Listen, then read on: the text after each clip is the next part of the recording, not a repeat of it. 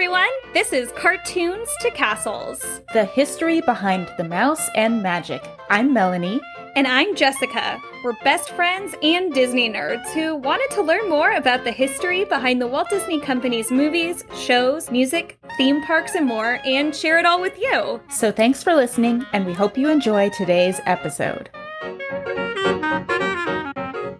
Well, welcome back, everyone. This is episode 3 of Cartoons to Castles. Episode 3. We are so excited. Thank you all so much for the continued support and your ratings and reviews. Those really help listeners find us, so they're all really appreciated. And we are very excited for this episode. We have another guest this time. Our guest today, she is a huge Disney fan, particularly with a love of Disney bounding and Disney Parks collectibles. She is one of the founders of the charity jewelry line St. Amos Jewelry and an actress, model, and mom. Please welcome Caitlin McHugh Stamos. Hello. Hi, Caitlin. Hi. Welcome to Cartoons to Castles. I'm happy to be here and talk some Disney. It's been a while. Yeah. Why don't you go ahead and reveal to our listeners what topic you chose for us today? We're going to talk Disney memorabilia. Yay! I think a topic we all like because there's a little bit of something for everyone in that topic. So everyone has something within Disney memorabilia they like, right? Oh, yeah. I mean, with Disney, Mickey Mouse on pretty much every brand these days. Before the world shut down, I remember walking in the mall and seeing Mickey Mouse in like every single shop window, and I wasn't mad at it. Yeah. No, we like that. We like to see Disney out in the wild. Yeah. So can you kind of tell us, I mean, obviously we all love Disney collectibles, but can you tell us a little bit about your love of collectibles and what drew you to this topic? Well, these days I'm doing a lot of collecting of Disney face masks, a la Etsy from Le Ears Shop. So I have some matching with my matching ears.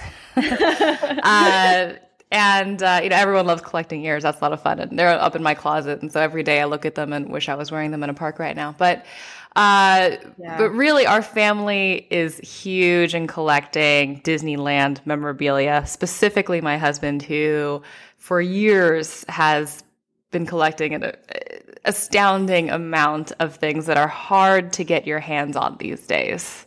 And so I thought it'd be fun to share some of those stories about those pieces. Yes, we cannot wait to hear those stories. And I'm sure our listeners are excited too also. And I was really excited when you picked this topic because I never really... Obviously, with Disney collectibles and memorabilia, you think about what things you personally like and shopping and the treasure hunt of it. But I never really thought about, hey, it might be fun to dive into some of the history of Disney collectibles. So I thought it'd be fun to research this a little bit. So I'm going to kick off the episode by talking about some of the Disney history behind some of the weirdest and unusual Disney collectibles in existence and their origins. Nice. So I found some fun, weird stuff for us to chat about. Well, I do want to backtrack this by saying when Melanie and I were trying to figure out what each of us were going to talk about, we were like, well, I have to talk about the weird stuff because I'm the one in episode 1 where we're talking about the opening day of Disneyland where I'm like, let me share all the crazy bathroom stories. This is on brand. I have to do the weird one. So, yeah, exactly. So first off, now this isn't really a weird collectible, but it's a weird story. Also, the origin of how Disney merchandise began. I had always known that the first piece of Disney licensed merchandise was a school note tablet. Did you guys know that? Had no idea. No, I mean, I knew it was one of the early ones, I think from one of the exhibits that I went to, but I didn't know it was the first. The very first licensed product, and understandably, Walt and Roy were very hesitant to have any licensed products because they were still, nervous to let anyone use their characters in any way because they had recently experienced the theft of Oswald the Lucky Rabbit. So they were like, no, we're not letting outside people make merchandise. We're not doing licensing rights to our characters. But on October 29th, 1929, that date might sound familiar because that was the day of the Wall Street collapse that led to the Great Depression. Walt was in New York City meeting with Pat Powers, and a stranger followed him to his hotel and cornered him in the hotel lobby. how all great business deals begin. Yeah. So this man, we don't recommend that. No, this man cornered him in the hotel lobby. Again, would not recommend that today.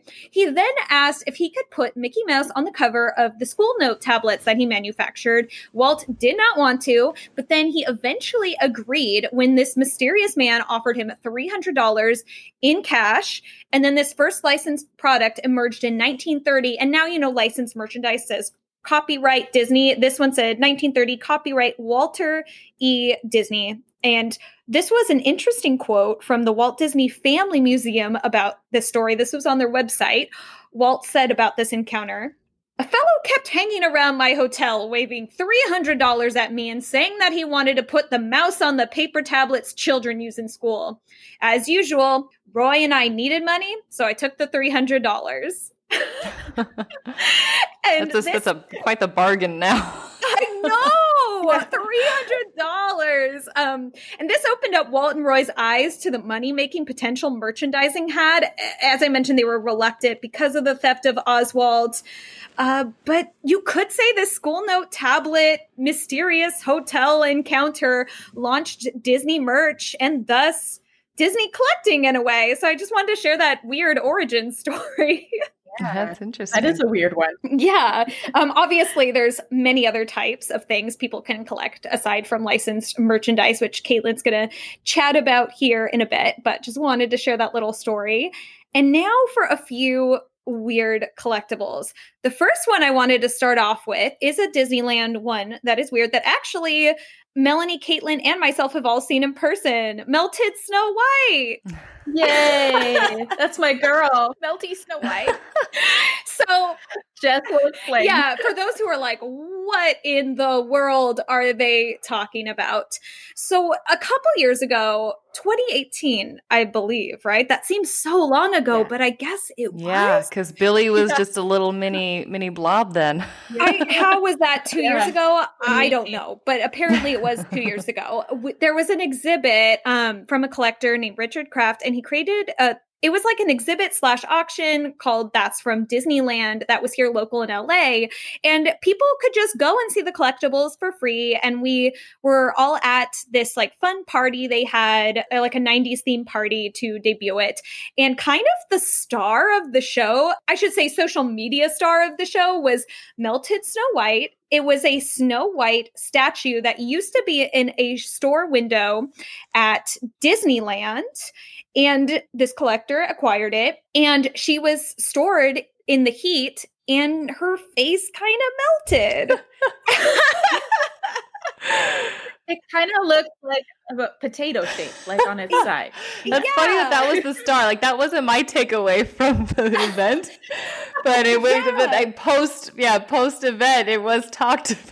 Well, I was looking into it, and I guess like Variety had done an interview with Richard Kraft before it opened, and he was like, "Oh man, I can't believe like I let this Snow White statue get in this condition," and he felt bad about it, and he almost didn't want to put it in, but he did because he posted a photo of her on Instagram, and people were making memes. They went nuts. So he was like, okay, well, let's get her in. And he liked the idea of also showing Disney collectibles being imperfect and not just pristine to kind of show the wear over time. But yeah, there was meme palooza with Melted Snow White. I mean, if I could have bid on her, I would have bid on her. What were everyone's favorite pieces they would have bid on? Yeah. So Jessica, what was yours? What was your favorite piece? Like if you could have bid on something, what would you have wanted to get at Richard Kraft's auction? That is so hard. Well, it's 2 years. So I'm like trying to remember everything, but I feel like I would have loved that Skyway bucket. Oh yeah, and that's rare because it's not around anymore. Yeah, I would have loved that. That was another big Instagram op at the exhibit where people could sit in that Disneyland Skyway bucket. I'll have to dig up a picture. I know I have one. We probably all do. Yeah. And the last little tidbit about the Melted Snow White that is just fun. So Melanie, you had a Snow White art wall. Do you still? Yeah, I still have it. And I'm going to show you a piece from it later. Oh, I'd love to see that. Yeah, so Melanie has an art wall in her house with like a bunch of Snow White stuff, and it's been a thing of for a few Christmases or birthdays. If I see a really cool art piece that's Snow White or something in an antique store, I've given it to you as a gift, and you've added it to the wall, so it's kind of become a thing. And at the That's from Disneyland thing, my husband had a booth where he was like offering to do like custom art prints and things like that. And your husband, Jeremy, went up to him and asked if he could do a custom drawing of melted Snow White for your place, your Snow White wall. Yeah, and we are definitely going to post a picture of melted Snow White because the art that Garrett did was just lovely. It's like you were really there. It's like you were really there. You were really there.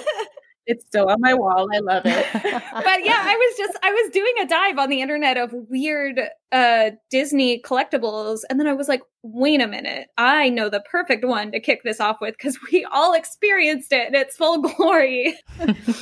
Another weird collectible. Did you guys, I feel like a lot of people know this, not everyone. Did you guys know there was a tobacco shop on Main Street when Disneyland opened? Yes. Oh, no, I didn't remember that. Yeah, it was there when Disneyland first opened. It's actually the 20th Century Music Company store. So that store that has, it's kind of narrow and it has a lot of pins and books and CDs and all that. It's adjacent to the magic shop. But that's why there's the Native American chief out front. Because that was like a common symbol for tobacco shops during that time period when Disneyland opened. And that's why that is there. But it used to be a tobacco shop and they had some Disney branded tobacco products. And I thought, that's pretty crazy because you would never see that today, ever. Nope. I mean, with all the commercials on early 2000s Disney DVDs with anti-smoking PSAs with Disney characters, like they always show Cruella and they're like, don't be like Cruella. And also, you know, just Disney in general being a family-friendly company, I would never think of not only Disneyland branded products, but you guys, I found stuff from the Disneyland tobacco store on eBay and whatnot with Disney characters on it, like Mickey and Friends. And I'm just like, were they smoking? No, they were not smoking. But the one that struck me as the most odd was Mickey, Goofy, and Donald holding up an American flag. And then it said America on Parade. For those who don't know, there was a parade called America on Parade in 1976 to celebrate the 200th birthday of the United States of America. And so there's just a matchbook that says, on one side it says tobacconist. I don't know exactly how to pronounce that. Souvenir matches from Disneyland, Walt Disney's Magic Kingdom. And then the other side is the characters holding the American flag that says America on Parade. Other ones I found have Tinkerbell on them. Another one had Mickey Mouse in a party hat that said Happy 50th Birthday, Mickey. Other odd items that you can find several of on eBay are cigar wrappers that say Disneyland and that have a little icon of a Main Street streetcar. And there's also, this was the weirdest, I thought, you can find pouches of tobacco blends that say Disneyland with the Disneyland Castle logo. And on the pouch, it reads Disneyland Special Blend. What does that taste like? I mean, I've seen some on eBay and I'm just like, I think it's empty though. It probably wouldn't taste good now. I hope so. Yeah, so I just thought that those were really weird.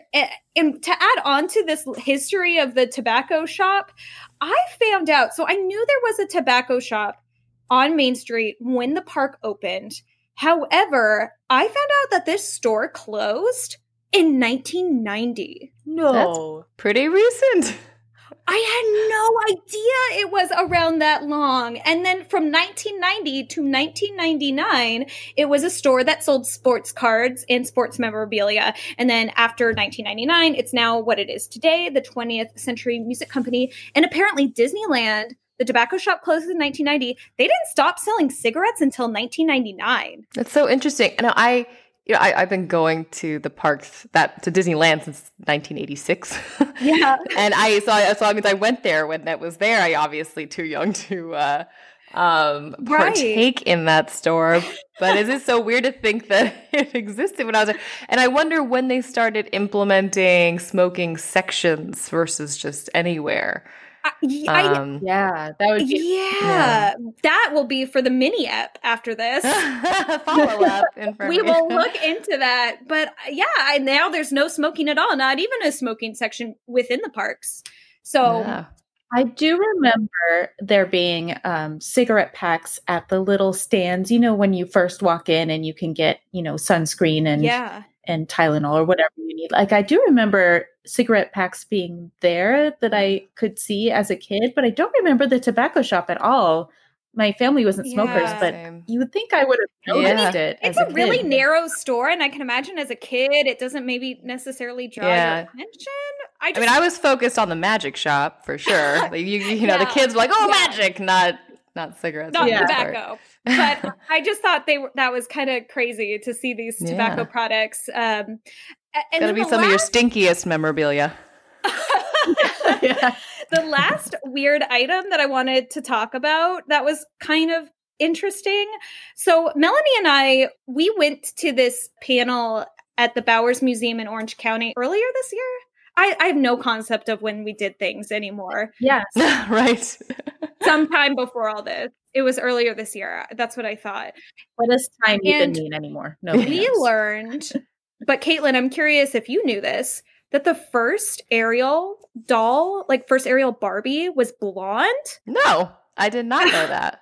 We just found that out at that panel, and I looked more into it, and it's kind of weird. The first couple Ariel dolls made by Tyco, it wasn't official Barbie Mattel brand. I just called it Barbie because, that style of doll. But it was made by Tyco, and they were strawberry blonde, leaning more into the blonde than the strawberry. And according to an interview with Cinema Blend, co-director Ron Clements said, this is a quote, "John Musker and I, we wrote the original script, and our intention was always that she would be a redhead, but the Tyco Toys Company were making the dolls, and when they came in, they saw that she was a redhead, and they were horrified. They said, all of our research at that time shows that redheaded dolls have never sold. They just don't sell.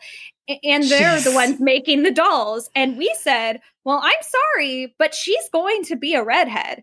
The truth is, they were so panicky about it that the very first Ariel dolls that were made was not a redhead. She was kind of a strawberry blonde. And people wanted the dolls. And so Tyco had to go back and remake the dolls because people wanted to purchase the doll with red hair like in the movie. Of course. Nowadays, you see that hair color, and it's not that unusual anymore. That was the end of the quote. And in the same interview, he mentioned that Jeffrey Katzenberg was also alarmed by the red hair. When he saw pencil drawings of Ariel, he just assumed she would be blonde because according to Jeffrey Katzenberg, he said, mermaids are always blonde. Everyone knows that. Oh my gosh. Well, he's been wrong a few times with that film. He also wanted to cut the signature song out of the film. He had a few mistakes back then. I just was shocked that he said everyone knows mermaids are blonde. Oh my goodness. Yeah, because they're real. They're real. And I wonder what he'd say about the most recent live action casting then. I don't know. So the first Ariel dolls were strawberry blonde as a compromise, and you could look them up on eBay. We'll be sure to share pictures of the strawberry blonde Ariel on our Instagram stories. There's several on eBay. She's the mermaid version of Ariel, strawberry blonde, and she also comes with her Kiss the Girl dress. And then there's also a second strawberry blonde Ariel doll they made in her pink dress, but the white or the pale pink parts that are the accents on her pink dress, they're like off-white lace, and her dress is a lacy collar that goes all the way up to her neck. It's like a very matronly look. Okay. It was interesting. And then, she's strawberry blonde, and their research was proved wrong. People just wanted a doll that looked like the character that they loved in the movie. Of course. Yeah. Well, imagine if their idea of diversity, seriously, if their minds were blown by a redheaded doll, what would they have thought of a non-white doll? They would have gone insane. That's probably why we have such a lack of diversity in dolls. Oh my gosh. Yeah, it's getting better. I'm glad it's getting better. I mean, if there's any good things to come out of this year, I think appreciation for diversity is among them, which is I'm grateful for. This is completely unrelated to Disney, but related to diversity in dolls. if you guys are interested in learning kind of what goes into the fight for diversity in dolls, there was a really interesting documentary I saw on Hulu called Tiny Shoulders. And I believe it was the PR team or design team, a combo of both at Mattel, who fought so hard to make the Barbie fashionista dolls, the ones that we see now that are really diverse in size and in race. They just fought so hard to make that happen. And it's a really cool documentary to see if you're interested. It was really cool. I have a funny story back to Little Mermaid dolls. Yes, I want to hear. My neighbor told me. My neighbor has 3 girls, and they were one of them was particularly obsessed with Ariel doll. I think a plush one, but they made different ones, and some had much larger breasts than others. And I think that she lost hers, and it had big boobs, and so the mom tried to get her a new one, but it had smaller ones, and the daughter noticed. And she's like, this is not the right Ariel. She doesn't look right. And so she searched far and wide to get the ones. I've never the bigger shells. That is now, funny. I mean, now I won't be able to help it. Next time I go to Target or something and I'm in the toy aisle, I'm going to be like, what do her boobs look like? What size are those shells? Is it a little... Mom, this is clearly a B cup, not a D. That's so funny. That was funny. That's so funny. So, Caitlin, now we're going to transition to you, and we'd love to hear you chat a little about the stories you wanted to tell us. Well, so let's see where to start. Like I said before, John has a really unique collection of Disneyland memorabilia. He's been going to the Disneyland since he was a kid. He grew up really nearby. So that's what first drew him to Disneyland, is its proximity. And he would hang out there like every day with friends. And a friend of his started collecting World War II, I think, memorabilia. And John's like, I want to collect stuff. And then what do I like? Disneyland. And so that's when that began. But a lot of his collection was gifts. So he received a Can Girl from Small World as a gift from, I believe, the head of Disneyland at the time. Wow. And here's the thing. So he's got some Disneyland ride cars, like a Snow White Grumpy car, Space Mountain car from Disneyland, and Dumbo from Disney World. And it'd be like, how do you get your hands on one of these things, right? Well, the parks, they change them out pretty frequently because, they get old and they need to replace them with new ones. They're out, a lot of times outdoors, and the wear and tear on them is rather frequent. I mean, except this year. Right. So they just normally just toss a lot of these in the garbage. And so John sometimes will be walking, backstage at the parks and see something and go, oh, what's going on with that piece? Where's that going? Can I have it? And, it's just, they just say, if you'll pay for shipping, you can have it. And so that's how he started with some of the larger pieces. But the big one that he has one of the signs from Disneyland of the word Disneyland, huge, that was in front of the park. And it was one of the first items that was auctioned on eBay. Oh, wow. From Disney themselves? Yes. I wow. guess. That I'm unaware of who put it on. I think it was Disney, though. I think Disney was putting stuff on there. And he put his name on and did a low bid, thinking that it was not going to go to him. Right. And then, some time passes by and he thinks, those things go for days. He goes back, I'm like, I wonder if anyone else has bid on that. And no one had. And, time was running out and he started refreshing, going, oh no, am I getting this thing? I might be getting this thing. What am I going to do with this? It's huge. And this thing, it was in front of, it's a giant sign. The first D is, I don't know, it's 12 feet high or something. It's ginormous. How do you bring it anywhere? How do you ship that? Ship it. Was it like a pickup only situation? Yeah. I believe so. It was rather involved, and we moved just recently, and in the past year, and we've just within the past month moved that sign from our old house to our new house, and I'm grateful I had nothing to do with it. I was going to ask, did you move it? So in case you couldn't tell by the story, John did end up with a sign. And but he had heard that other people wanted it, like Michael Jackson and stuff. And he's like, well, surely, the guy with Neverland's going to get the sign. And they didn't. Yeah. So he was very surprised. And he did end up with a sign. And he put the big D, as he likes to call it. Yeah. Visible. We used to live on Mulholland Drive, and it was up in the backyard, and you could see it from Mulholland Drive. So it was I have driven past it and seen it when I've gone on Mulholland. I'm like, that's what it is. And I think you got to take a picture up close with it too, right? When you came over, I did. Yeah. I got a picture of me and Amelia in the car with the D. Yeah, we had the grumpy Snow White car in front of the sign in our backyard. Dumbo was in the front yard. We actually wanted to put Dumbo up in the front yard in our new house, but we live in a community that the HOA is rather strict. And they should make an exception for Disney. Here's the thing. If it were a Knott's Berry Farm piece, I think they would have accepted it because it's horse country out here. And there are some homes. Yes. I was like, well, if we put a cowboy hat on him, would he? Anyway, he's in the house. He's actually in our living room now, but it's totally cool. And you can name your house in this neighborhood too, or you can if you want. And so we named our house Where Elephants Fly. Because mainly with the intention of putting Dumbo in the front yard and having him fly up high. Right.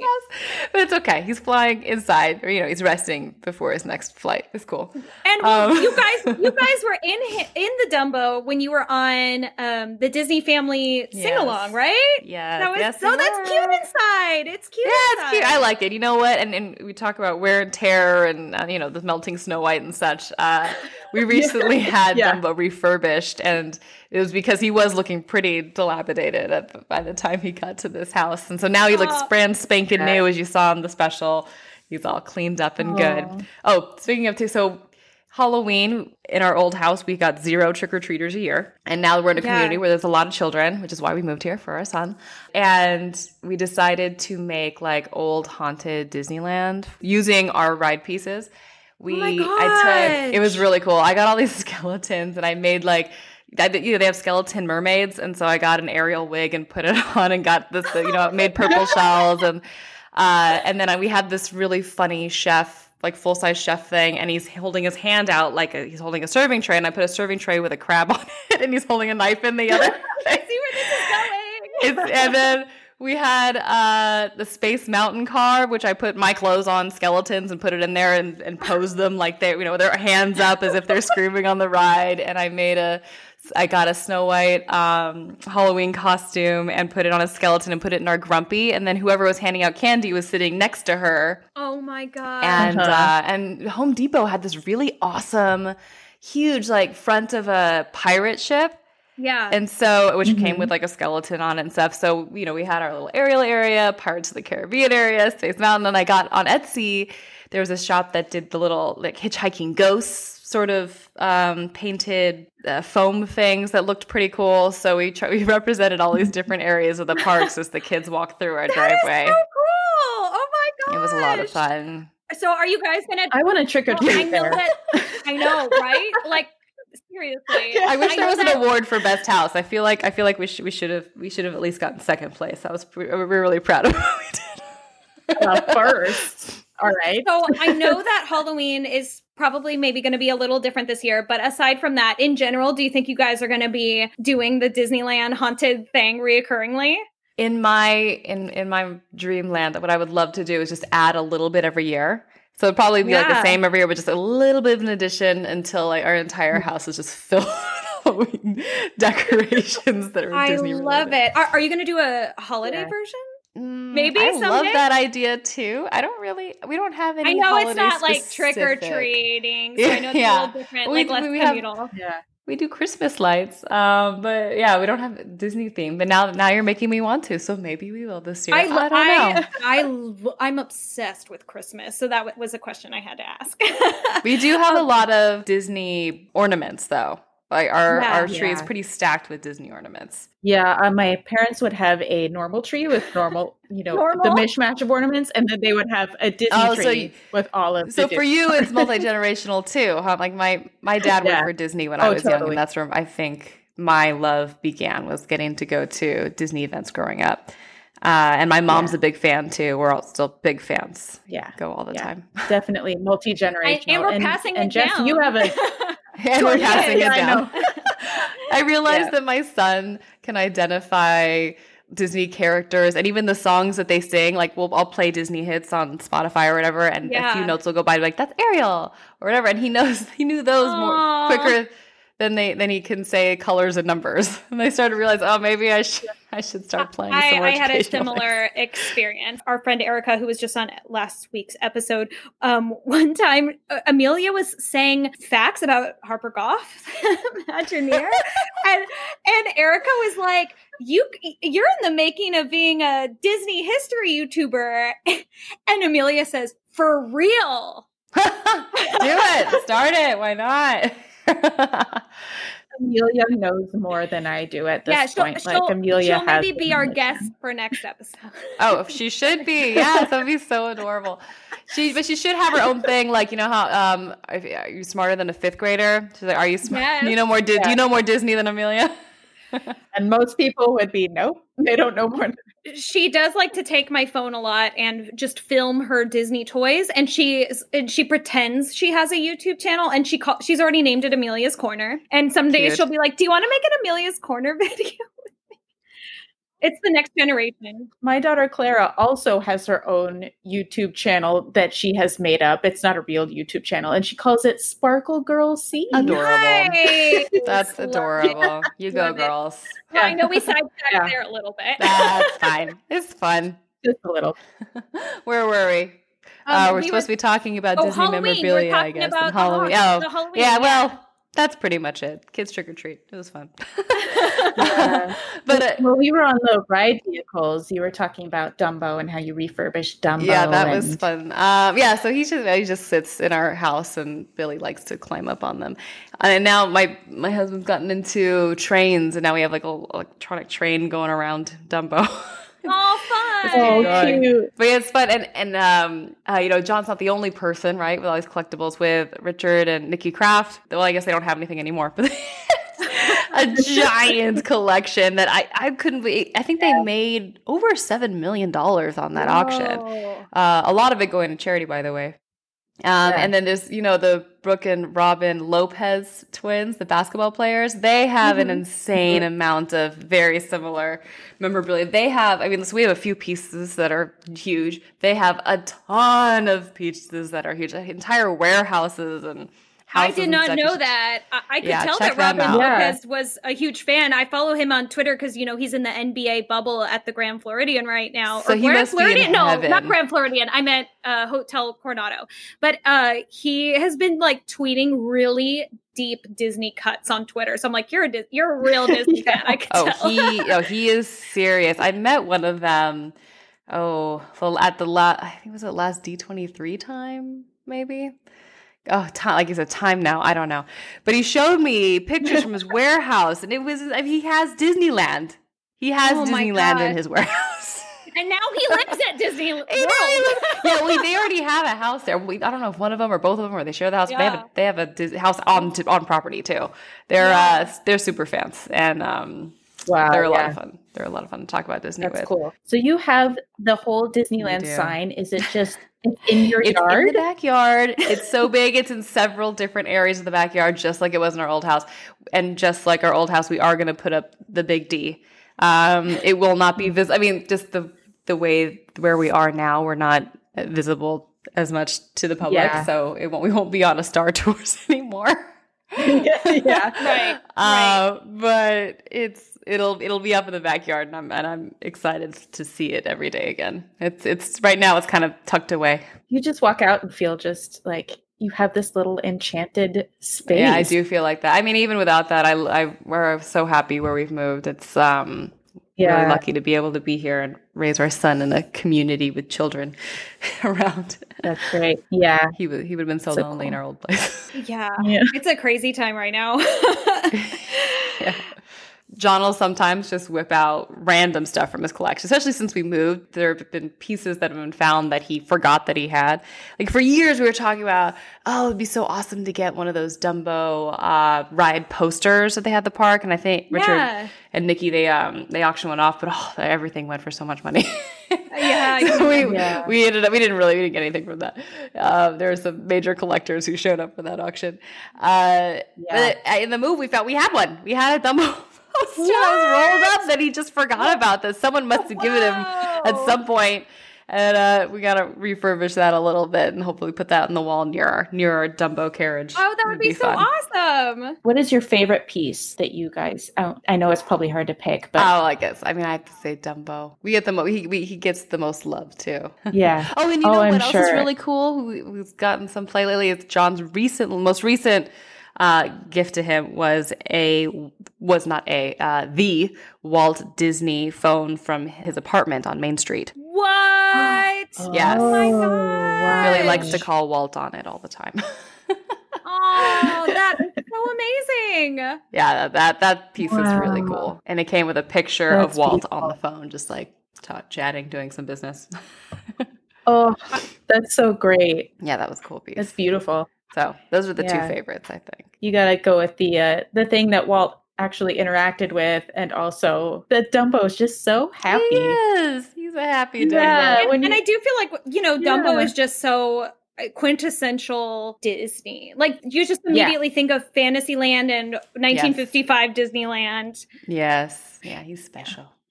So Melanie, I think you're going to talk to us about some of the most valuable collectibles that you found. I am. So in this segment, I'm going to be talking about the Disney memorabilia items that fetched the highest prices at auctions and the most expensive Disney items currently listed on eBay, because I was curious about that. Yeah, I'm interested. John's birthday is around the corner. Yeah, and the priciest item found on Shop Disney's website right now, I have a feeling which may become a collectible of the future. I bet you know what it is. We'll just have to see if it becomes a collectible in the future. So I'm going to start with Disney memorabilia sold at auctions. Unfortunately, I couldn't find one comprehensive list online of the top selling Disney auction items of all time.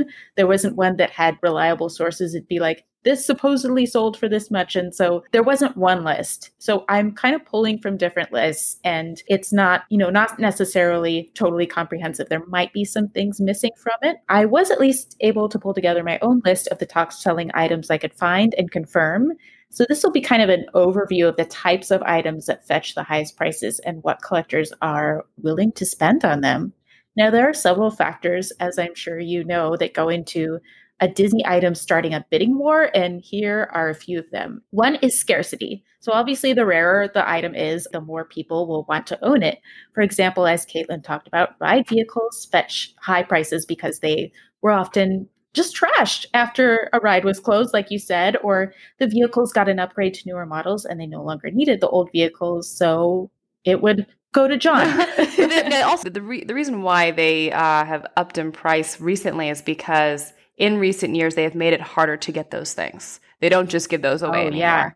Yeah. Can you imagine maybe a lot more go to the archives now? Or... Yes. Yeah. They hold on to them or destroy them themselves because they don't want everyone having it. Yeah, it increases the rarity that those vehicles are even out there. There's so few out there right now. And, things like original concept art or irreplaceable antiques are really desirable to collectors.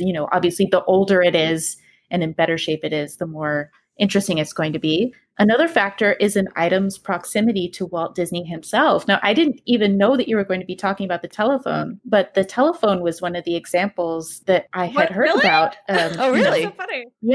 Yeah. Disney's personal telephone from his Disneyland apartment. It's obviously that's going to be a desirable collectible because Walt himself interacted with it and signed books with Walt's autograph in it. The older, the better. At the That's from Disneyland exhibit, there was a signed copy of one of the opening day guides to Disneyland that was signed by Walt Disney, and that fetched a higher price than they were expecting. People want things that are related to Disney himself. It's becoming rarer and rarer over the years to get your hands on those things. And top selling items that are on the newer side tend to be commemorative or limited edition. So sometimes this will be a prize won in a contest, marking the anniversary of a park opening or a movie release. And other times it will be an item that had a purposely small number of copies produced so that it naturally becomes a collectible. So keeping that all in mind, I'm going to share my top 10 list of the Disney collectibles that fetch the highest prices at auctions. Okay, I am curious. Now again, there are probably some big ticket items that I didn't know about that should be on this list, but these are the ones that I could find online, and they're all relatively recent. So many of the items on this list were from the That's from Disneyland I can exhibit. imagine. Well, they were so smart about it. You know, they did really brilliant press, and the way that they had the month-long exhibit and had so many eyes in there. Yeah, they were really smart. And then saying it was for charity too, doing it for charity, that all those things really helped drive their price up. Yeah. And it was just fun that anyone could go and see it just for free. Yeah. He turned it into a, more of a big party. Yes, he did. And actually, and if you want to learn more about the exhibit, what it was like, and you like podcasts, I recommend listening to the Craftland episode of an NPR show called Invisibilia, which takes a deeper look at how Richard Kraft's collection began and his motivations behind selling the items. It was a really thoughtful episode. And also, you might want to know, we've been talking a lot about Richard Kraft, and you might want to know who he is. Yeah, exactly. Yeah, he's I don't know if you care, but he's an agent actually in Hollywood. He's an agent to some really interesting musician types that you all might have heard of. Alan Menken, right? Yes. Alan Menken, right? Yes. Alan Menken's one, but I was trying to actually, yes, Disney legend Alan. Recent EGOT, Alan Menken. The name of the person I'm trying to come up with is Tim Burton's music guy, who also did The Simpsons. Danny Elfman? Thank you. Yeah. Richard Kraft is Danny Elfman's agent, and Alan Menken, among many other very talented people. Lots of Disney connections. Too. Yeah. Yes. He also has directed John in Little Mermaid Live at the Hollywood Bowl. Oh, and I didn't know that. He also, I think he also was involved with the Little Mermaid live on television. Sean was into, and Willy Wonka too at the Hollywood Bowl. He says, cool. He does a lot of cool stuff. So sorry, guys. I know we got a little ahead of ourselves because we all went to the That's from Disneyland exhibit. But so thank you for providing the context. So now you all know. Yes. Yeah. I know we sometimes talk like everyone who's listening will know what we're talking about, and that's not always the case. We try to give backstory. Yeah. So the Disney memorabilia ranked, and this is just what I could find, so note that it's not comprehensive, but from what I found, number 10, an original People Mover attraction vehicle, went for $121,000 at the That's from Disneyland auction. It sold for about $86,000 above the pre-auction estimate of $25,000 to $35,000. So that happened with a lot of pieces in this auction. They estimated very low, and it ended up very, very high. So this was a 1967 ride vehicle. It was one of only 13 known to still exist. Wow. As most of them had been, destroyed or discarded when the attraction closed in 1995. The 7-foot-long ride vehicle was designed by Imagineer Bob Gurr, and the finish was restored to its original yellow color, and it looked so bright and happy when we saw it. Did either of you get to ride the People Mover at Disneyland? No. You know what's weird is I feel like I did. I don't know if I actually did. Like, I feel like I have memories of being up there, but I'm not sure if that makes sense. Yeah, there's a lot. I get it. Like, there's a lot of early Disneyland childhood memories where you're like, did I imagine that thing existed, or did I actually do that? Or am I just remembering a YouTube ride through? Like, is that a real memory? Or am I just thinking of like old pictures that I saw and imagining myself in them? Right. Yeah, I did ride it. I remember they had a Tron part where the lights were going really fast past you, but you were just kind of inching along. I thought that was a fun effect. But there's a lot of sentimentality around the People Mover, and that's another thing. It's just sentimental favorites will drive up the price. People who miss these rides that they grew up on, it may not have been the best ride in the world, but it was one of their personal favorites. That can sometimes up the bidding war. So the next one on my list, number 9, the Charlotte Clark Mickey and Minnie dolls. You've probably seen pictures of these, but they're really old-looking dolls. It sold for $153,964 in 2007. Oh. They're from the early 1930s. They're the most expensive Disney toys that were ever sold at auction. That is expensive for a doll. Yes. And both dolls are over 3 feet tall and stuffed with Charlotte Clark's trademark material, velveteen. And you can see 2 examples of these dolls at the Walt Disney Archives exhibit at Bowers Museum in Santa Ana when it hopefully reopens later this year, maybe. But they have a virtual tour online. Just letting you all know that. Thank you for reminding me of that. Yeah, so you can see that there. And I actually got a replica of it at the Walt Disney Family Museum. I got the mini doll. I'm going to grab it. Yay! They sell these at the Walt Disney Family Museum. Wow. It's a little creepy looking, but I also really like it because it's that old-fashioned kind of a velveteen type material. And I really liked that it was a throwback to the ones from the 1930s. I thought that was really fun. We'll definitely have to post a photo of your Walt Disney Family Museum replica too. We definitely will. So you could see her smile. Yeah. Number 8 is a 1956 comic book and printing plates that sold for $253,270.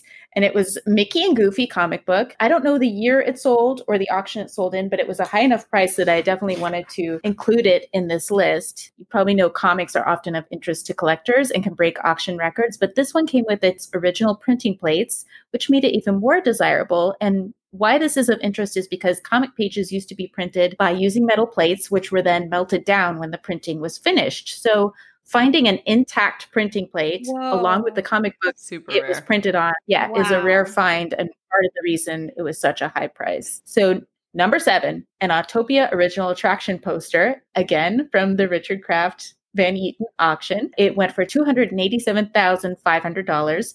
It was hand silkscreened original 1956 poster. And according to the episode of Invisibilia that I listened to, it was the first Disneyland collectible that Richard Kraft bid on at auction. He said the picture of the father and son riding in an Autopia car reminded him of happy moments from his childhood, or maybe how he wished his childhood had been. And it really made him want to buy the poster. And it was all downhill from there or uphill, depending on your perspective on Disney collecting. That was the start of his amazing collection. So number 6 is a hand-painted Haunted Mansion stretching portrait. We probably all got our pictures with that at the Van Eaton auction. And it went for $402,500. I believe it. If you've been on the attraction, the Haunted Mansion starts out in an elevator where you're surrounded by some seemingly normal portraits of old-timey looking people. And then the elevator stretches and the portraits do as well to reveal more sinister pictures. So understandably, the portraits would start to wear down from the daily stretching and need to be replaced. And from 1969 to 1972, these portraits were hand painted. Wow. And after that, they were printed. Yeah, they kept repainting them. The hand painted versions are very rare and thus very collectible. We can post pictures of ourselves with those. I'll have to dig them up. I think I have a picture of Amelia there. Yeah. Number 5 is the Jose audio animatronic parrot from the Enchanted Tiki Room. And that was also fully working. Yeah, also at the Van Eaton auction. It went for $425,500. This original audio animatronic figure, which was removed when the attraction was refurbished, and it was restored to working condition using much of the original electrical components as possible to preserve its history. And I really loved this item, not only because I'm a sucker for audio animatronics, but also because it was just really cute to see this talking parrot out of the Tiki Room and imagine it sitting in your living room. That's like my dream. Interrupting something you're watching on Disney Plus. It was just a really cute piece. I see why it fetched such a high price, especially since it was, they had restored it so that it worked. And those are hard to come by without it working. Yeah. But then a really cool functioning one. That was special. Yeah, exactly. Number 4 is a 1935 film cell from the cartoon The Band Concert. And in 1999, it went for $426,436. And that is a lot for an animation cell. And it was the first Mickey Mouse cartoon to be released in color, and it debuted in 1935. So this was an original animation cell from the cartoon and is one of the most valuable Disney collectibles ever sold. That seems shocking that would even exist, since a lot of Disney fans know they wiped cells clean to reuse them. They didn't just preserve them. They didn't just preserve them because they wanted to reuse them for financial reasons. So that is shocking that at that time period they had that cell still. well. I actually did not know that. That's really cool. And then the next two are attraction vehicles. So number 3 is a Dumbo attraction vehicle that sold for $483,000 at the Van Eaton auction. And it was from the 1960s and was repainted in its pink and gray colors. I really wanted that one because it not only was it Dumbo, but it was pink. That's my favorite color. I need to go back and look at my photos. I don't know why that one's not ringing a bell. John paid nothing close to that, by the way, for his As we know, this particular auction, as you said, things did go higher than what they would normally. Yeah, I don't think it was crazy. I'd be really surprised if prices ever got that high again for any of this stuff that you're listing. Yeah, I imagine for a more private auction, the prices would be different. But since this was such a huge thing, and it got so much press worldwide, there were people bidding, I believe. Yeah, exactly. And then number 2 was a Skyway original vehicle. It went for $621,000 at the Van Eaton auction. Wow. And it broke the record for the highest price ever paid for a Disneyland ride vehicle. Well, yeah, the Skyway vehicle started with a round design, but the seats were kind of rickety. And then they switched over to a more rectangular shape in 1965. And that was the design until the ride closed in 1994. And for people who don't know, the Skyway was a gondola-style ride that would take you from Fantasyland to Tomorrowland and back again. And it was one of my favorite rides when I was a kid. I just loved how you could get a peaceful overview of Disneyland and actually ride through the middle of the Matterhorn. Did either of you get to ride the Skyway? I know, I never did. I did, but again, I was so young at that point. Like I think I remember doing it. Yeah, but maybe not. Maybe it was a dream. I don't know. Who knows? I don't. My first trip was when I was 3. So if I did, it would have been then, but I don't remember that trip at all. Yeah, it was really cool. I kind of wish they'd bring it back, but at least they have the Sky Ride at Disney World now. Yeah, it's back. It's different. Yeah, I've heard it's very, kind of takes you from parks to hotels or hotel to hotel, and I've heard it's quite efficient. The last time I was there, I saw them. I did not ride them, but they were totally enclosed, I believe. And they had different designs. It's a different vibe, but I guess safer, I guess. Yeah. Yes. Totally enclosed thing. Yeah, you can't pour ice down on the people below you or fall out. Apparently, my uncle would do that as a teenager growing up in Anaheim. Oh no! I wonder if John did that too. I mean, it sounds like it was a common thing for teenagers to do in the 60s and 70s, which is why it doesn't exist now. Exactly. That's part of it. If they had behaved better, then maybe we'd still have it. All right. And then number 1 was a gold Celebration Mickey statue that went for $4,120,000. Yes. Real gold? Yes. Okay. The most valuable Mickey Mouse memorabilia ever sold. And it is a nearly 2-foot gold statue that was formed from nearly 100 pounds of 24-karat gold. It was to celebrate 100 golden years of magic, to celebrate Walt Disney's 100th birthday, and the proceeds from its sale were donated to Disney's foundation. So that's really cool. That raised a lot of money. That is great. Whoa. All of our jaws are dropped, by the way.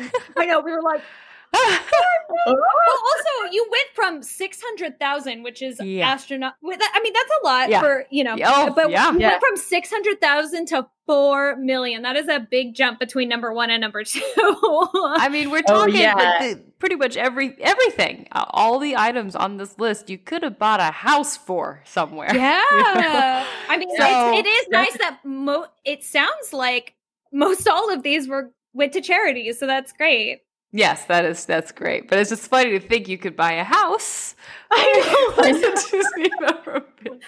So crazy. Oh my gosh. But yeah, a lot of money for charity, which is cool. So I know it's getting late, but should we talk about the priciest Disney collectibles currently on eBay? Yeah, I want to know. I want to know. Okay. As of a few days ago, number 5 is a $12,500 starting bid for a Fantasia Sorcerer Mickey limited edition watch and Chernabog's hand statue. Now, if you don't know what the Chernabog is, this is for listeners. I'm sure we all know. It is the sort of demon guy from the original Fantasia. He was in the Night on Bald Mountain segment. So it's a statue of his hand. And then on the other side, it's like a waterfall with Mickey coming out of it. And Mickey would be holding the watch. And this was a one-of-a-kind display that was in the store where you could buy the watch. Let's see, it was at the store on the first floor in the Disneyland Hotel in 2000 for the 60th anniversary of Fantasia. Wow. And the seller says he purchased the last Fantasia Mickey Sorcerer watch in the case and acquired the hand statue at the time as part of the purchase. I don't know how he convinced them to. How are they allowed to? I mean, I guess sounds like maybe that was still when they were a little bit more lax. Loosey-goosey. But so what I want to know is there a bid on it? Or is it just listed as that? I'm curious. So it's listed. Yeah. I didn't see if there were any bids a few days ago. Yeah. There might be. There might not be. Some of these they listed at a high price and don't get any bids. But these are the prices they're trying to sell them at. Right. No, I know. I was just curious. I was like, I have to know if someone bid on it. That's so crazy. Oh my gosh. Number 4 is a $15,000 starting bid. It is a Walt Disney Snow White and the Seven Dwarfs ceramic figurine set. It is official. It's from 1982, which I wouldn't think would fetch a high price. But the thing is that it's huge. So Snow White is like 17 inches tall and 8 inches wide. And the tallest dwarf is 9 inches tall. So I think maybe the mere size of it and the fact that it's authentic is why they're asking such a high price. I don't know that anyone would be willing to pay that, but it's a lot. And then number 3, a starting bid of $19,999 is a 1968 Walt Disney Swiss Family Robinson movie printing block. So this is a letterpress printing block that they probably would have used to create the title of the movie. Oh, wow. They say it's most likely one of a kind. I think that would be that's like a legit piece of movie memorabilia. Yeah. I don't know if anyone would be willing to pay almost $20,000 for it. There are some people who are very into Swiss Family Robinson collecting, and I bet they would. Or just movie memorabilia. Yeah. Number 2, with a starting bid at $25,250, is an Aladdin Black Diamond classic VHS tape from 1993. So what? A VHS tape? Yeah. This is funny because there was a time when a Black Diamond VHS tape of Beauty and the Beast went for $9,000 on eBay because there was a rumor that those were incredibly rare. Yeah. So someone paid that much, but now you can buy them on eBay for between $5 and $30 on average, depending on the condition. What a bummer for that person. Yeah. So I think people are still under the impression that these Black Diamond VHS tapes, which my brother actually has a lot of, are worth a ton of money. And they're actually not. They may be worth sentimental value or a little bit of extra cash if you're cleaning out your house, but it really is not worth that much, unfortunately. But people are still trying to charge that much or start the bidding that high, which is really weird. Yeah. Interesting. Especially with Disney Plus now, I feel like. I know, seriously. Yeah. You can watch any of those. And then the number 1 was a starting bid of $250,000. Again, it is one of those 1956 Mickey Mouse and Goofy 10-page comic with the printing plates. I don't know if it could fetch that price, but it does seem like a genuine artifact because they melted down those printing plates. And there are a lot of people who collect comics and they go really wild for collecting comics. So something that old and rare would probably be quite a collectible to add to the collection. I don't know for $250,000, but that's what they're asking. Again, a house or... I'm at least glad that you said it was the comic though, because when you said again, it's another, I thought you were about to say a VHS tape. I was like, no. I was like, no. There are several of those where they're asking $9,000 to $10,000. I'm like, don't do it. You could just go further down the list and get one for $20,000. So don't do it. Also, you've inspired me. If I'm ever just can't sleep at night or something, it might just be interesting to just see what Disney collectibles are on eBay just for fun. Yeah. And lastly, the most expensive item on shopdisney.com right now that might be a future collectible. Jess, did you have a guess for what it might be? I think it's the Erebus Brothers Cinderella Castle for $37,500. Oh, it sure is. You're exactly right. I nailed it. It's encrusted in 28,255 dazzling Swarovski crystal stones, each stone hand set by a Rebus Brothers fine artists. It's beautiful. It's gorgeous. Yeah. I'd be scared about shipping it. I know. Even just shipping that, I'm like, you imagine it arrives and it's not in the condition it should be. It's just shocking because I'm curious, one, if it's the most expensive item on Shop Disney that's ever been on their site. And also, it's just interesting to think that it's on Shop Disney because you never think of items that expensive on Shop Disney. I know. It seems like you should only be able to buy it in the parks. It seems a little strange that it would be available on Shop Disney, well, right? They need to make money somewhere right now. Yeah, I know. Do they put it up, though, when the parks are closed? I don't know. I feel like that's when I noticed it. Maybe they're like, we got to put this on there. We got to sell it. Yeah, I guess they do, yeah. So I wanted us to chat a little bit as we close out the episode about some of the things we personally like to collect. I know we mentioned ears and things like that. What I love to collect, and I'm actually wearing a shirt right now as we're talking, the three of us can see one another on video, is vintage Disney clothing, especially 90s Disney vintage clothing. I mean, it's just the fun of the hunt of finding these pieces, and you can look on Pinterest and find old things and trying to find a specific item that really intrigues you. And also, a lot of times you can find them at vintage shops. I mean, not vintage shops, thrift shops and things like that. So it's always like a little treasure hunt. And I particularly like the 90s Disney clothing. A lot of what they made in the 90s, particularly the Disney store and the Disney catalog, when they had a catalog that came to your home and you could shop from it. A lot of their items I really love. One of the ones I'm wearing now I love the collared button down long sleeve shirts. I typically roll them up for like 3/4 sleeve tops, but they had so many fun button down collared tops with crazy embroidery on them. You could find ones with all the Snow White and the Seven Dwarfs. The one I'm wearing is Mickey Mouse, and he's trying to decide what to wear, and it's outfits from different cartoons he's in.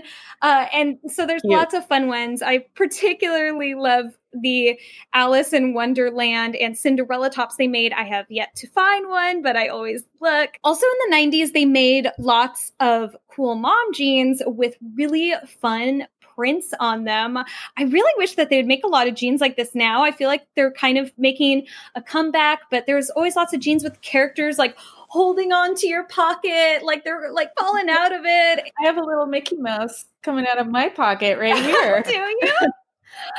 Yeah, I do. A little Mickey. Oh my gosh. And just ones with patches all over it. It's just so vibrant and fun. It just feels nostalgic. It just takes you back to the 90s. So that's also a reason why I love looking for these clothes. And a lot of places I look for them now that most everything we're doing is online I like to look at apps like Poshmark and Depop. Depop is my personal fave, Mercari, and then, eBay, you can sometimes find stuff, but Etsy has great stuff too. And a lot of times I also search the hashtag vintage Disney on Instagram, and you'll find a lot of independent sellers who sell directly from their Instagram. And as you do the hunt, you kind of find the brands that you like. Like I said, I like the Disney store and the Disney catalog and a brand called Mickey & Co. and Mickey Unlimited. And talking about the parks, because we talked about Disney parks memorabilia a lot, I also love shirts that are things that don't exist at parks, like MGM Studios,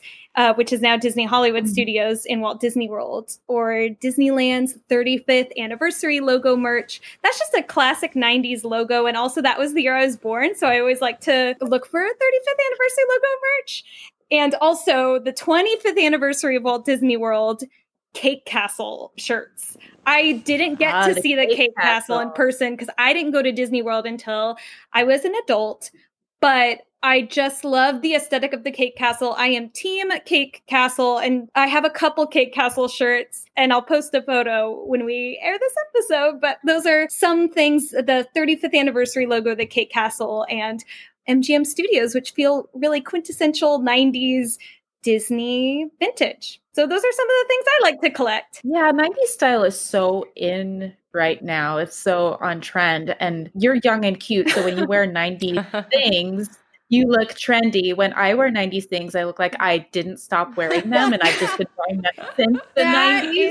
That is completely not true, Melanie. I was actually just thinking about how, like, I wonder if I still have a shirt like what you're wearing. I remember I had one embroidered with the Winnie the Pooh characters on it that was like that. I'm like, I wonder if from the 90s, and I wonder if that's still at my parents' house. I know. Yeah. Sometimes my parents will get things out of an old box or something. They'll be like, oh, look at this shirt. And I'm like, oh my gosh, I could wear that now and it'll be in trend again. I love these shorts. They're mom shorts. So cute. With Mickey on a surfboard, very neon. The part of the shorts are, but I disagree with you, Melanie. I feel like 90s style is great because I feel like it looks flattering on everyone. Oversized. I appreciate the oversized look, especially after several months in quarantine.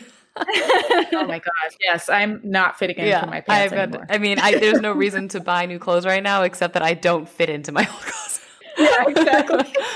Mom jeans for the win, and especially if they have cute Disney characters on them. So absolutely. So Caitlin, I know you mentioned mini ears, or is there any? Yes, I would love to hear more about what you like to personally collect. I love bags.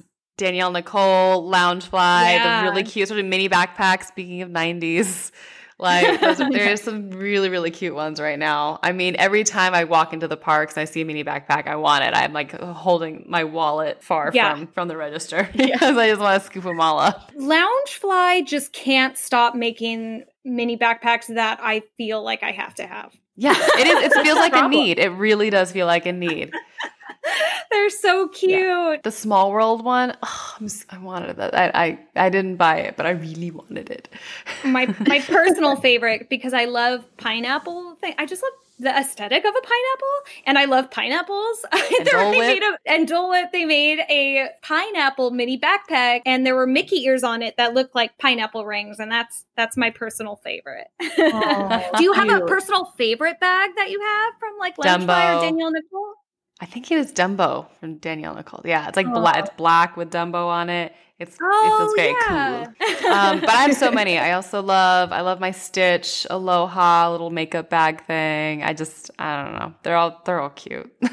Yes. Is there anything else that you personally like to collect? Well, ears. I mean, really, I have a lot of ears. And I'm mad at myself for not making a cute wall of them yet. They're all just sort of unattractively thrown onto hooks at the moment. Like they really need to be cuter. And then and clothes too. Not a particular style, but I'm often in a Disney shirt. I really like, one of my favorite clothing items is Adorkable apparel. It's a t-shirt with the shells on it. Actually, the sweatshirt with the shells on it, the new one, like the crop top sweatshirt's my new favorite, except it's just too hot to wear it right now. Love that. I thought that was super cute. Very cute. And socks. I'm always in Disney themed socks, and I never match, but they always like coordinate. So I'll have like a Sebastian foot and a mermaid foot, or a flounder foot, or I'll do a Jack Skellington with a Sally. It's hard to find matching socks because socks just their partners just disappear all the time. They just go away when I do laundry. There's always one missing. So what about you, Melanie? What do you like to collect? Well, like both of you, I love mini ears. I have too many, but I still want more. And I have actually, my house is a mess, but I have managed to make a mini ear wall. Yay. So I have most of them up on the wall, and it's really fun now because since we're not going to the parks right now, I can just look up on the wall and see them. It's really nice. And of course, I love a lot of visual stimulus on my wall. I know that some people like a more clean wall, but I like to put as much art on my wall as I possibly can fit. And so I collect nice prints from artists or a lot of some of the Disney postcards that you can get at Wonderground. Cute. They make really nice wall art. Just a lot of art prints as much as I can because I just love seeing Disney art on my wall. And then, I have a problem. I collect too many mugs, too many cups. Oh, same. Yeah, a lot of mugs. Oh my God. Stop buying mugs, Melanie. Just stop. It's insane. It's hard. Nobody needs this many cups in their home, but I just have to get more cups. Do you have Baymax? I love my Baymax one. You like the oversized ones they have? Yes. And I also love the heart ones, the ones that they have the heart out in the middle. And it's I've got Belle and Beast and Wally and Eva. And I love my little. It's hard to not want a Disney themed cup. Like there's just too many cute ones. Half of the cups that Disney makes, they're not a normal shape, and so it's hard to store too on top of it. Yes, that too. I know, and those popcorn buckets. Those are the worst. The best / worst. Yes. I've kind of made it so that I can hang them from a panel up in my apartment, because some of them are good for that. One is shaped like a Mickey balloon and another one is a Dumbo one, and I kind of have them hanging over a doorway. That's cute. But some of the others, they're just in the back of a drawer because I don't know what to do. Yeah, they're so big and awkward. And my son kept like trying to go in it thinking there'd be popcorn, and if he does find some, it's very old. But now we just have one at the moment, and it's from Oogie Boogie, and it's actually in our sandbox. I don't know. He's decided it's a sandbox toy. Well, one time I did buy a popcorn bucket used, and it had popcorn in it.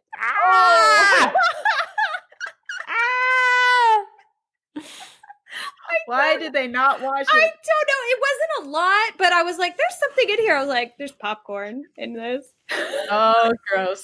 So, Melanie, do you have a favorite thing that you have? I have a couple of things that are sentimental favorites, and it's because they're a bit older, which is really nice because usually the items are fairly new. One of them is one that you gave me, and it is the Snow White sheet music for Whistle While You Work. Cute. It's from 1937, and you just found this rifling through a random stack of sheet music in orange. I think I'm pretty certain it was in Old Town Orange, in Orange County. There was just a big pile of sheet music, and it was all super cheap. And I just rifled through every single one because I was like, maybe there's some Disney things in here. And the only other Disney one I found was Lalalooo from Lady and the Tramp. But I saw the Snow White one. I was like, Melanie has to have this. And it was so nice that you picked that up for me. And I had to frame it because it's just so beautiful. I love the artwork. And Jess knows that my favorite princesses are Snow White and Belle. So whenever she sees Snow White things, she has to alert me or grab it if it's not too expensive. And then the other piece that's a sentimental favorite is from my family. This is actually handed down from my grandma to my mom to me. It's just a little Disneyland bell. Oh, just cute. A little bell. I'm going to ring it. Still functioning. Yay! Yeah, it works. I think it's from the 60s. So we have a lot of old Disneyland stuff because my great aunt used to actually work for Disneyland. She worked as a telephone operator at the Disneyland Hotel in the 50s. Wow. Yeah. And then later on, she moved away for a while and then moved back and then got a job as a park shopper for mail-in orders in the 1970s. So she would actually go into Disneyland, pick up the merchandise that people had written in that they wanted to order, and she would bring it back so they could mail it to them. So she would just go into the parks, grab some merchandise, and then head on back to her office. It's like, that sounds like a great job. Can I just have that job? Yeah. I mean, it doesn't exist anymore because nobody does mail-in orders. But go back in time and just have that job. We're all coming up with our what job would we want at Disney if we lived in the past? Because last week I said I would want to be a copywriter for ads inside of Disney VHS tapes. So we're all coming up with different what if jobs. Oh, I've always wanted to be like Tony Baxter, making the rides. I've got ride ideas that I would love to go on, but they just haven't been made yet. So, Caitlin, have you been doing that since you were a kid? Because I have been coming up with ride ideas. Maybe. Can we hear them? Is that okay? That's off topic. I want to hear them. I want to talk about them. It could be another episode. Yeah, this is so dorky. But I came up with a Mary Poppins ride idea when I was a kid, and I sent it into Disney, and they sent me back like a picture of Disneyland and a nice letter that said, "Thank you for sending us a ride idea." It was like a whole packet of things. Oh, I want to do that. You think I mean, my handwriting is pretty bad, and I feel like if I wrote it out and then signed it and then it's just lied about my age, they'd believe it. That's a good question. I wonder if they still do that, if kids send them ideas. Oh, I'm sure they do. That's really I know sweet. that when we've been to the animation studios, they have walls lined with kids' letters to them and kids' pictures that have been drawn for them. So I bet they get ride ideas from super nerds like me. I have an idea for a ride that would be like Soarin', but I also think it could be where the old People Mover is, and that is So like a big screen though of the universe. We have such amazing images now thanks to NASA and JPL. And I would think it'd be so cool to do like Wally and Stitch's Guide to the Galaxies type of thing. Or maybe cleaning up the universe or something, but some adventure that they have. And wouldn't it be so cool to be flying around in one of those wraparound screens like that? Yeah. Around nebulas and galaxies, other planets would be so magical. I would think. In Tomorrowland. I would write on that in a second. They should do something like that at the Griffith Observatory. That'd be fun.